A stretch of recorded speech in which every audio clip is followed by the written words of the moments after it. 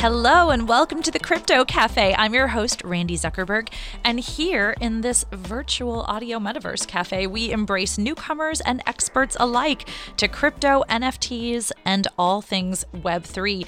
Today, we are talking all about Soulbound Tokens. It's a conversation that has captured the attention of so many in Web3, and I'm delighted to be joined today by an expert in the space. We have Puja Ohlhaver here with me. Puja is a lawyer, social technologist, entrepreneur, and author of the paper Decentralized Society, Finding Web3's Soul. Puja, it's wonderful to have you on the show today. Thank you for having me, Randi. Now, because I wish we were in a real cafe together, but because this is an audio metaverse cafe, set the scene for me. What would you be drinking if we were together? Well, what kind of, is it a coffee shop or is it a French Parisian cafe? Yeah, let's go with French Parisian. That's where I want to be right now. Okay, then maybe a small glass of Bordeaux or something. Yes. Yeah. Oh my gosh. Okay, I can already tell we're going to be great friends here. Tell us, I'd love to hear a little bit about your background and especially your aha moment about crypto and Web3.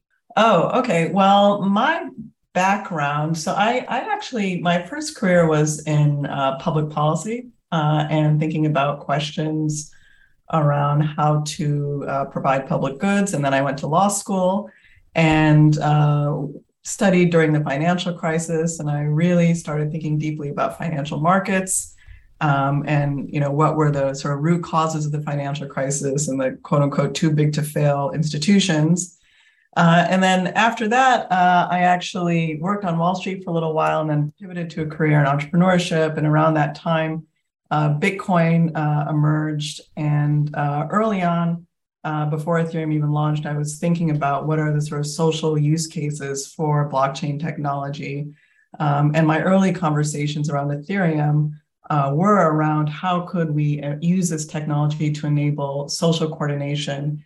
And as I was thinking through the problems of, as social media became somewhat more problematic, I also started thinking about the relationship between blockchains and data and then artificial intelligence. And so it's sort of a natural progression. And I don't think there was ever an aha moment as slowly unpeeling the possible use cases for this technology and reimagining how we engage with technology and also reimagining the intersection of markets and politics when it comes to technology. Love it. So what was it that has really piqued your interest in soulbound tokens and what are souls when it comes to cryptocurrency? Well, so much of crypto so far has been a history of transferable tokens or NFTs that trade hands and really become the object of speculation, right? And soulbound tokens are just non-transferable tokens at the very minimum. You can add on some other characteristics, but adding that property of non-transferability to a token really opens up a vast possibility space in blockchain technology that didn't exist before. And mainly what that does and why it's so exciting is it enables us to start thinking about technology in a way that is truly owned and governed by their users in a decentralized and pluralistic way. Because with transferable tokens, it was always just a game of speculation and a race to buy as many tokens of whatever protocol or network as possible. But this would just lead to plutocratic concentration, owning the network, monopoly. And, we know from the history of traditional markets that, the interests of plutocrats and monopolists don't necessarily align with the interests of users. So the idea of introducing non-transferability as an element was really a way to try to rectify our relationship with technology and open up more possibility spaces with blockchain. Can you provide a few examples of how either soulbound tokens can be used or how you're hoping they could be used in the future? Sure. So, if you can ask yourself first, like, what would you want to be a non-transferable token? So anything that you, Randi, have earned yourself, like a credential, would be a non-transferable token, right? Or say a group that you're part of, that's not something that you would want to transfer to somebody else. It defeats the whole purpose of being in that social group, right? Or like your vaccine card or something. Sorry? Or like your vaccine card or something like that. Well, the health cases, health records, and like government IDs, I think that that's actually more sensitive information. And I think we can accomplish a lot more with like just basic memberships to social groups, starting there, that are like less risky and less like susceptible Totally. to I would dystopia or just hacking or like, so we want to start off with like use cases that are like relatively non-controversial. Like, Yes, so love you it. have a LinkedIn page, right? And on your LinkedIn page, you have your affiliations and your credentials and your memberships to like social groups. And that's information you're okay with making public, right? So you'd want to start with like that kind of information that is like already out there in the public sphere. But really what all that information is just like signals as memberships to your different social groups. And so what non-transferable tokens do is they let us represent your memberships to those different social groups.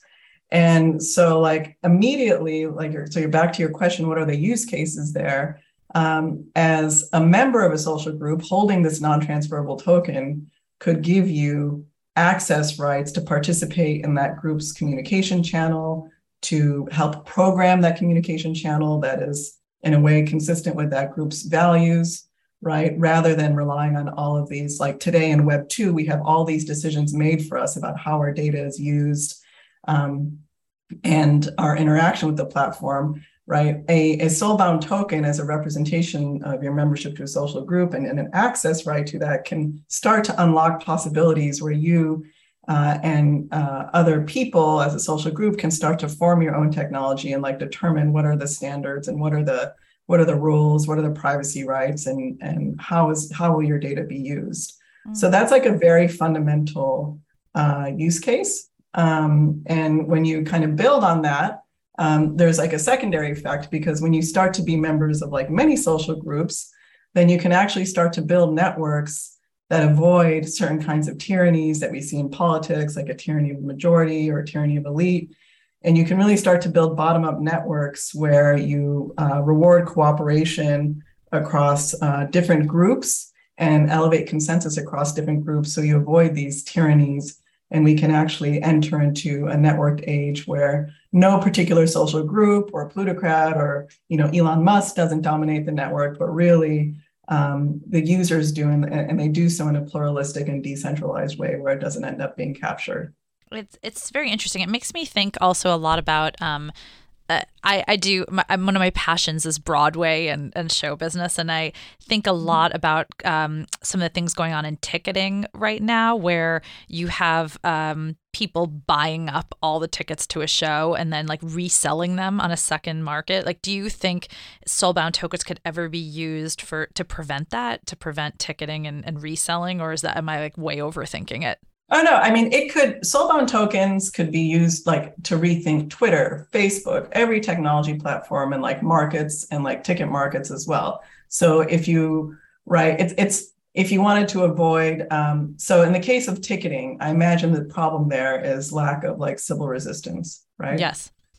So somebody pretends to be like 10 different people from 10 different accounts trying to buy tickets. Well, what you could do is say, well, we're only going to sell tickets to accounts that have enough sort of credentials or social affiliations where it's unlikely to be a bot, right? That's like gaming the ticketing algorithm. And so you can, and we know some of these social groups are more legit than other groups. And so you can start to like look at different accounts and differentiate between like who are actually real people, who are bots. And not just that, but also say like you and your group of friends want to like buy all the tickets together and coordinate. Like it could also prevent like collusion in that way amongst larger social groups that might all be affiliated in a certain way that are just kind of gaming the system.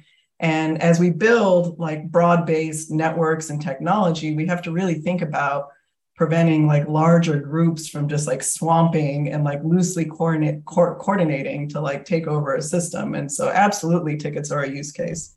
Totally. I appreciated also that that you were like, let's not go into health and government IDs just yet, because, I love Web3 and I'm passionate about it also, but it can be a real sketchy neighborhood out there at times. It's very easy to get hacked and have your wallet stolen and everything.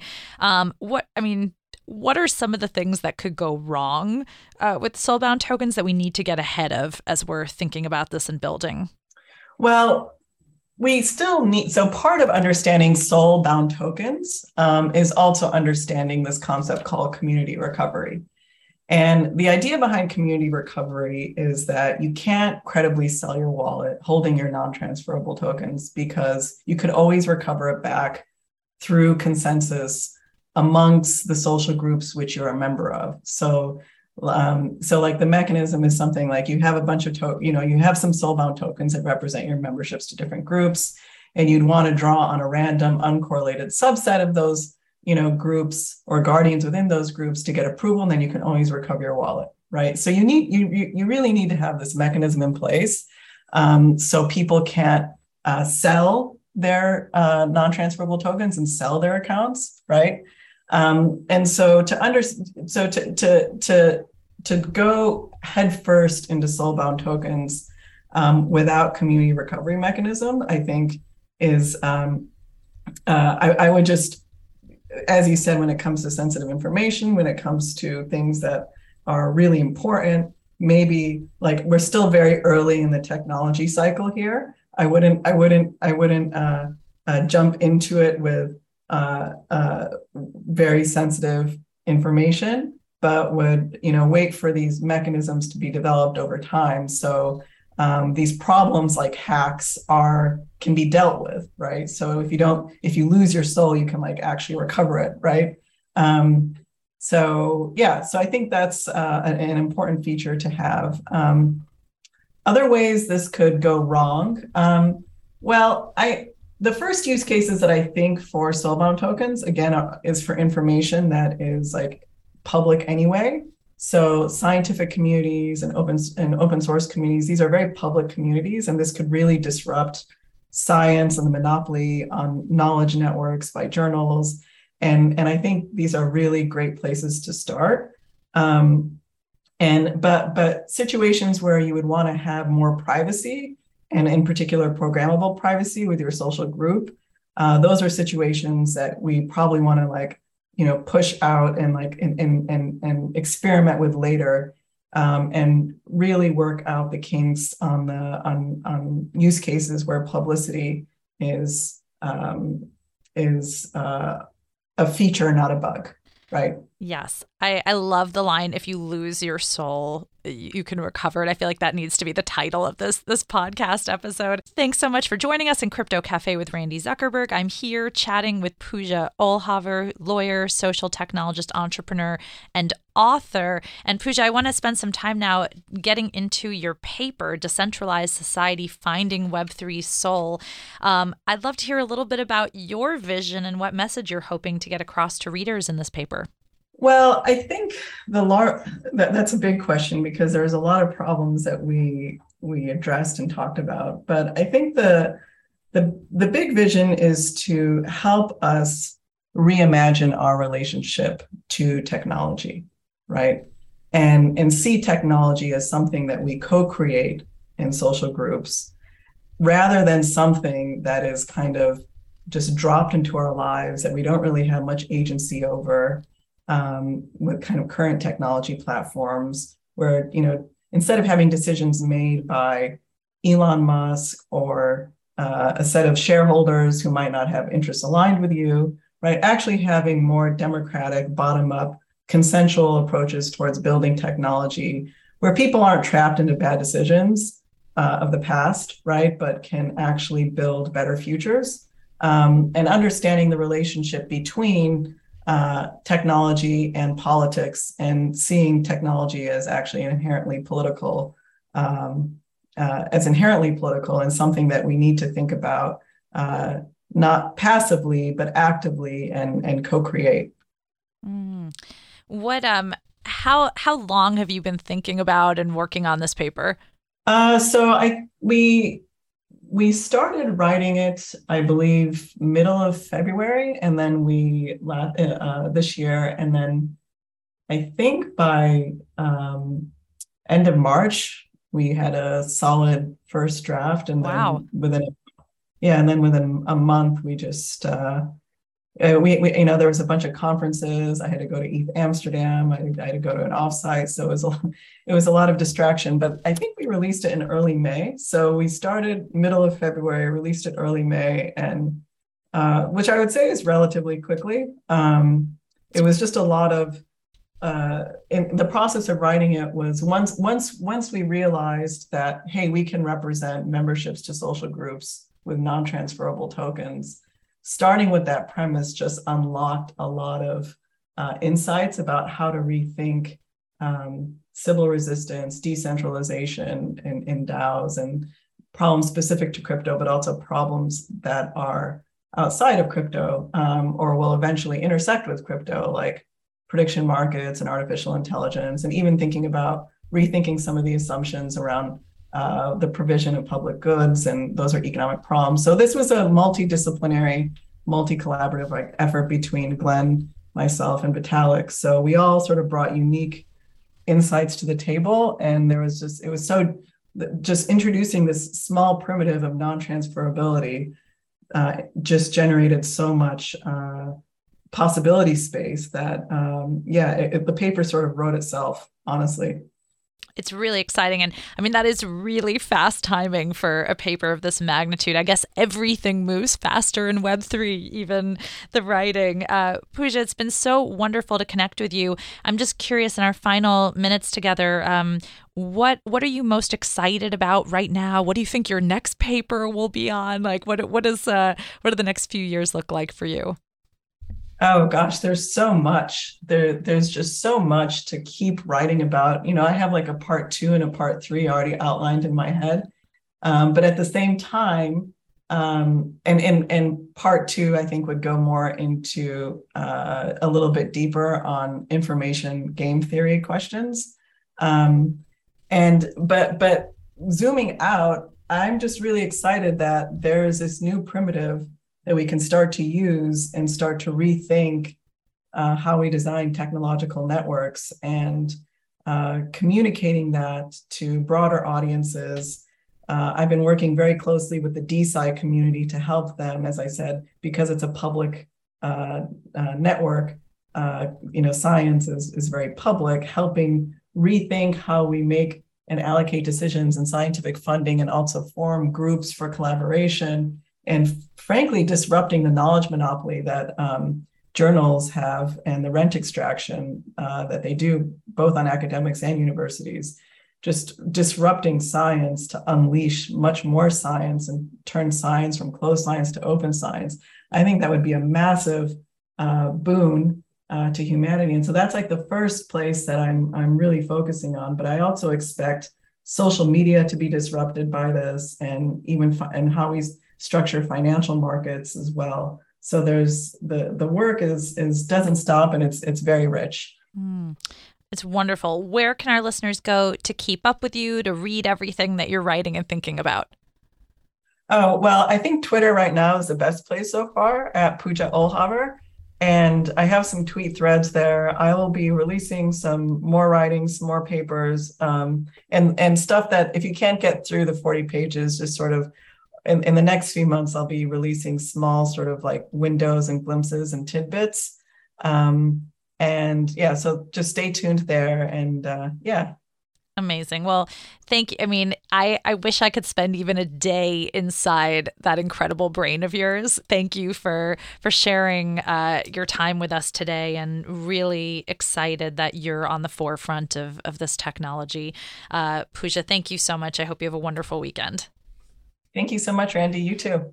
Thanks so much for joining for this episode of Crypto Café with Randi Zuckerberg. That was Puja Ohlhaver, lawyer, social technologist, entrepreneur, and author of the paper Decentralized Society, Finding Web3's Soul.